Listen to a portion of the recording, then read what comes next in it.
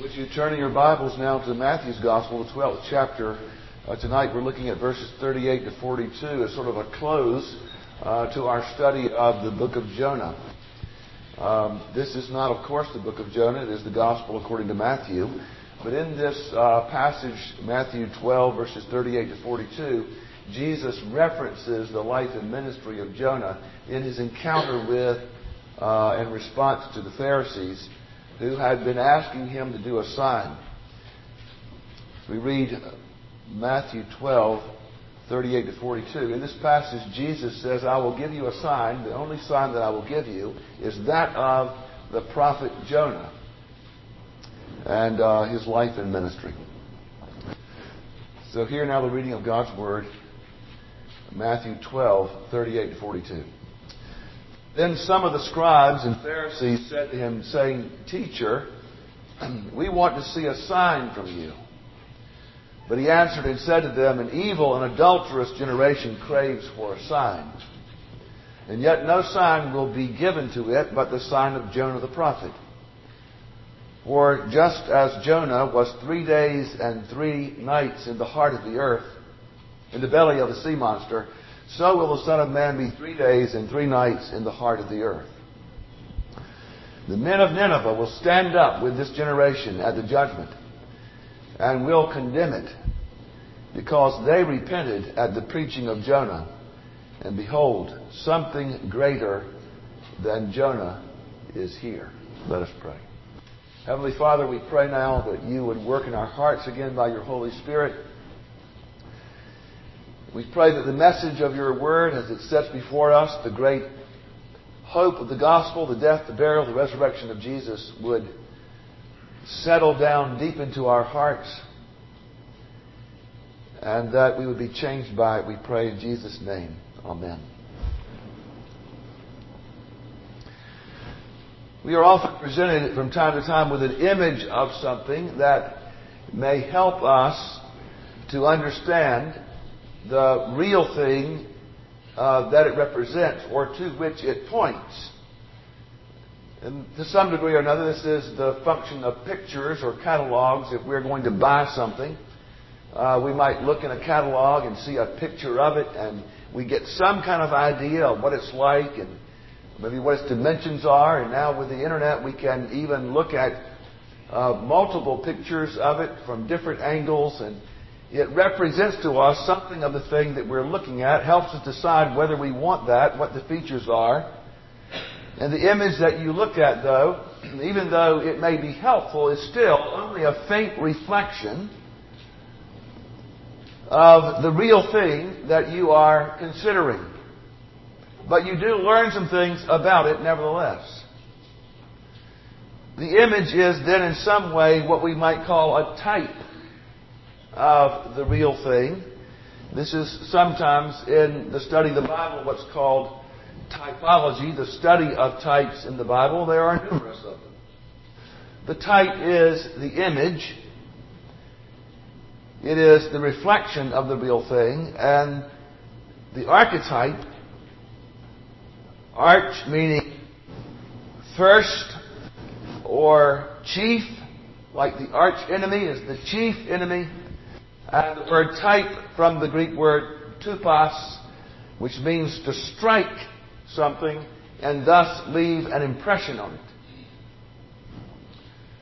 So if I were to take a hammer or a gavel and bang on this pulpit, it would leave little marks all over it. Those would be types. They would be left from striking of the gavel on the wood. The hammer leaves its impression upon the wood out of which the pulpit is made.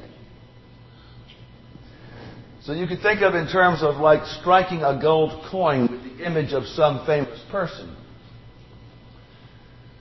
The image on the coin is the type, and the person in reality is the archetype. The image on the coin is a resemblance, but a faint resemblance. It can't be confused with the reality which it represents. The type and the archetype. Now, in that way, Jonah is spoken of as sort of a type or an image or a faint reflection of Jesus. the archetype, the real thing that is reflected in the life and ministry of Jonah. And there are many of those in the Old Testament. That's why we can preach the gospel from the Old Testament. That's why the Apostle Paul could stand in the synagogues of Asia Minor with nothing but the Old Testament scriptures and preach the gospel about the Lord Jesus Christ, the becoming Messiah. He could take the book of Leviticus and there in all those types and symbols preach about the need for a Savior and a sacrifice and the atoning blood of the sacrifice. The wrath of God appeased there at the altar of burnt offering in front of the tabernacle. The smoke going up. A sweet savor in the nostrils of God, appeasing the wrath of God, propitiating, removing the wrath of God. The gospel could be preached from these types. In fact, we are told in Romans 5 verse 14 that Adam was also a type. He was the first Adam. Jesus is the last Adam. The first Adam was a type of the real Adam, who is the fullness of man and God, the Lord Jesus Christ. Romans 5 verse 14 says, "Nevertheless, death reigned from Adam until Moses, even over those who had not sinned in the likeness of the offense of Adam, who is a type of him who was to come." So Jesus himself, in Matthew 12, states that Jonah is a sign. No sign shall be given to this generation but that of Jonah. Jonah, who has a death and a burial and a resurrection of his own, is a faint reflection of the real prophet to come, by whose death, burial, and resurrection salvation is rendered to us. He is a sign pointing to something greater than himself, and thus he is a type, a faint reflection of Jesus and his ministry. Now we can think about this in several ways. Hugh Martin, the 19th century Scottish commentator, makes the following statement: "Our Lord invites a comparison, discovers a resemblance, institutes an analogy between the marvelous dealings of God with the prophet Jonah and his own burial and resurrection. The type will illustrate the antitype." You can think about that in several ways. One, in both cases, Jonah and the Lord Jesus, there is a death and also a resurrection. Jonah, on the one hand, is resurrected only to die another death. Jonah did die a second time. And Jesus is resurrected never to die again. He is the greater. And he is resurrected and also ascended.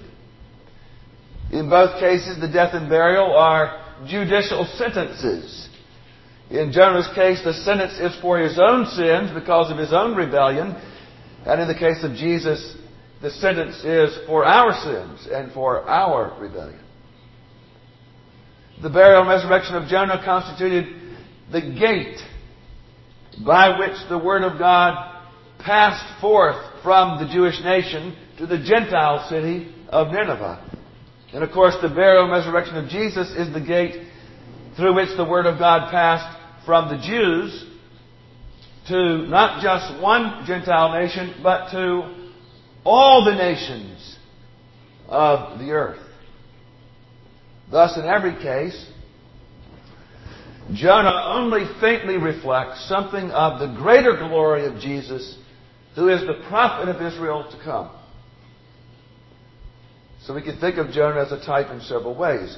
We can also think of Jonah as an illustration of the prophetic ministry of Jesus, the archetype to come.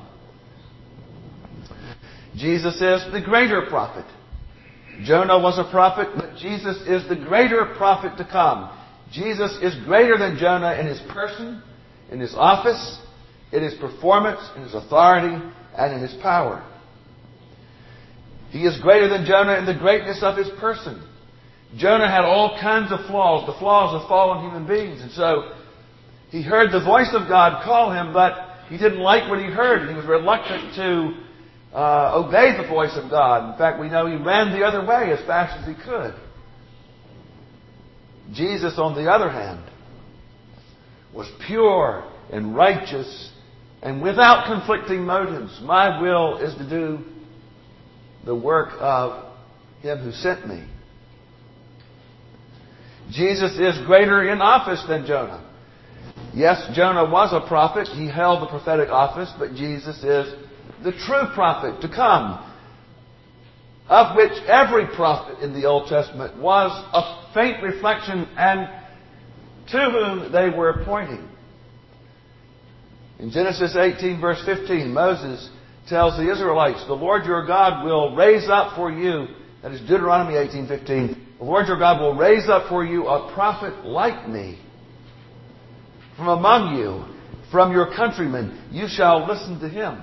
And from that day forward, Israelites looked for that prophet who would be like Moses, with whom God spoke face to face, who would lead God's people in the way that Moses did and shepherd the people of Israel. But every prophet that came along the way, however great they were, Daniel, Ezekiel, Jeremiah, and Isaiah, Micah, and Nahum, and Habakkuk, and on they went, and Jonah as well, were but a type, a faint reflection of the prophet to come. Flawed, sinful men, as Jonah was. But Jesus is the prophet who not only reveals to us the will of God for our salvation, but who is at the same time also a priest who offers up himself for our salvation to secure our freedom from bondage to sin and death. He is the prophet who himself brings to pass that which he prophesies, that no prophet could do, but Jesus did. Jesus is greater than Jonah in that he has the power to actually discharge the duties of his office. Jonah could only preach repentance, but he could not give the grace of repentance. But Jesus had the authority to call men to repent and the power to grant them the grace of repentance that they might turn away from their sins. Jesus is the greater missionary prophet who carries the gospel to the very ends of the earth. Jonah was the reluctant, even the rebellious prophet who did not want the people of Nineveh to repent. But Jesus is the compassionate prophet who sends the Holy Spirit to awake us and give us a new heart that turns away from sin and turns to Him in faith. Thus, Jesus is the greater prophet. And we can also think of Jonah as the signpost pointing forward down to the corridors of history, pointing into the future as he looked at it, to the very resurrection of Jesus Himself. There would come one in the future who would, like Jonah, undergo this judgment and this burial and this resurrection. In Matthew 12, Jesus heals a demon-possessed man who was blind and also mute.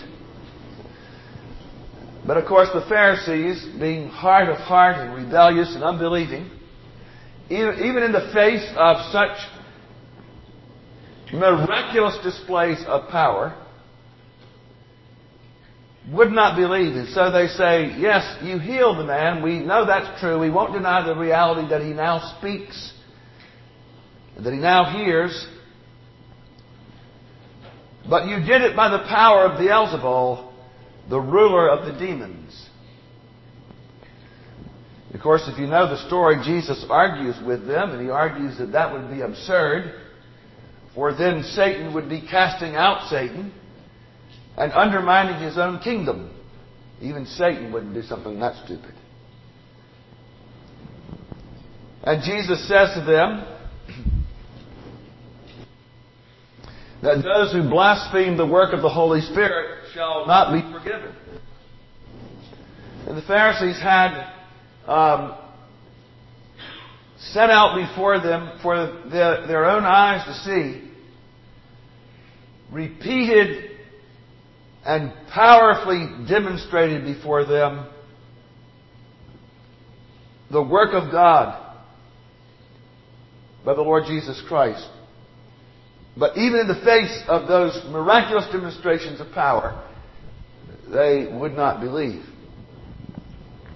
Their hearts were hardened by unbelief. And then they had the audacity to say to this one who had just done these miraculous, glorious things, "Show us a sign." What? Open your eyes. Sign after sign after sign has been shown you. Verse 41, Jesus says to them, "The men of Nineveh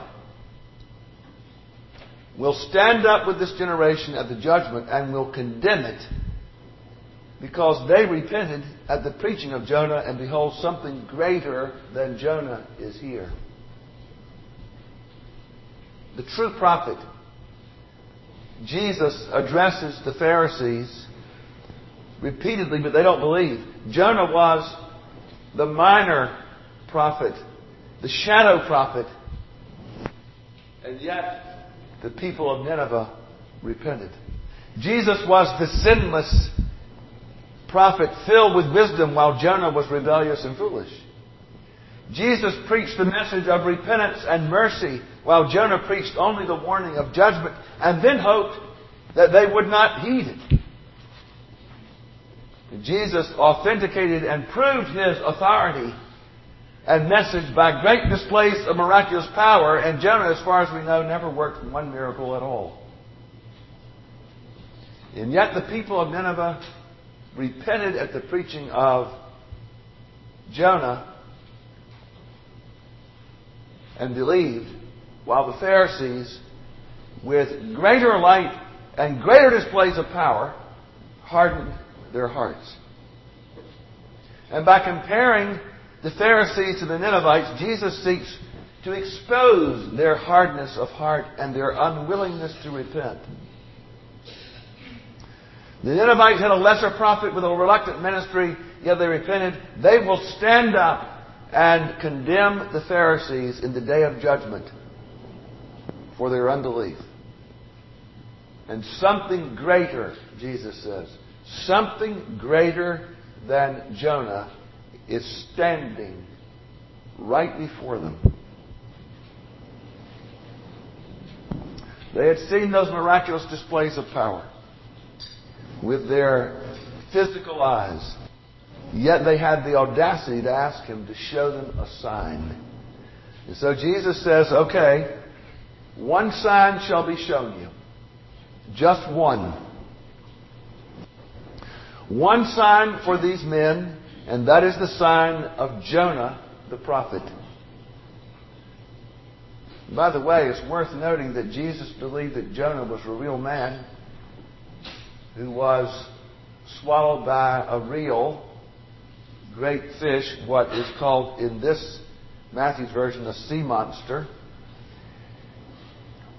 Jesus affirms the historicity of this story about Jonah. It was not just some fictitious mythological story that was made up. And Jesus is saying that the only sign He will give them is that of His death, His burial, and His resurrection. Verse 40, "For just as Jonah was 3 days and 3 nights in the belly of the sea monster, so will the Son of Man be 3 days and 3 nights in the heart of the earth." By the way, some have contended that Jesus was not truly in the heart of the earth for 3 days and 3 nights, since He was crucified on Friday and was raised on Sunday. I offer simply this explanation. You can read it more thoroughly if you'd like to in William Hendricks' commentary on this passage. But this is what he says. While Jesus died indeed on Friday and rose again on Sunday morning, the solution is to be found in the fact that, as already proved, the Jews counted part of the day as equal to a day and part of the night as amounting to a night. As far as the days are concerned, this would be satisfactory explanation. So it's a figure of speech. 3 days, 3 nights. Jonah's experience then was a sign. It was a type, a foreshadowing of a greater prophet yet to come, who, like Jonah, would also undergo a death, a burial, and a resurrection. Jonah was drowned in the sea. Jesus was nailed to a cross. Jonah was buried in the depths of the sea, being swallowed by a great fish. Jesus was buried in a tomb. Jonah was spit up on the shore, given his life back and recommissioned. Jesus was raised up triumphantly and victoriously from the dead. Triumph over sin and death and hell. It is often the case that we may encounter people in our day as well. And they will say to us, "Show us a sign." How can we know the truth or the error of the Christian faith? How can we know the truth or the error of the gospel of Jesus? Show us a sign. But the sign has already been given. It is the sign of Jonah. It is the sign of the resurrection. To which we every Lord's Day attest. For it was on the first day of the week, Sunday, that Jesus was raised from the dead. And the entire New Testament is giving eyewitness testimony that He is risen. He is risen indeed. At the end of John's Gospel, the 20th chapter, the 29th verse, we read these words spoken by Jesus to Thomas. Jesus said to him, "Because you have seen me, you have believed. Blessed are they who did not see and yet believed." Let us pray. Heavenly Father, we thank you for the testimony of the prophet Jonah, that there would come a prophet who would be raised from the dead. We thank you for the Lord Jesus, who is our risen Savior. We pray, O Lord, you would keep us back from hard and unbelieving hearts. We ask in His name. Amen.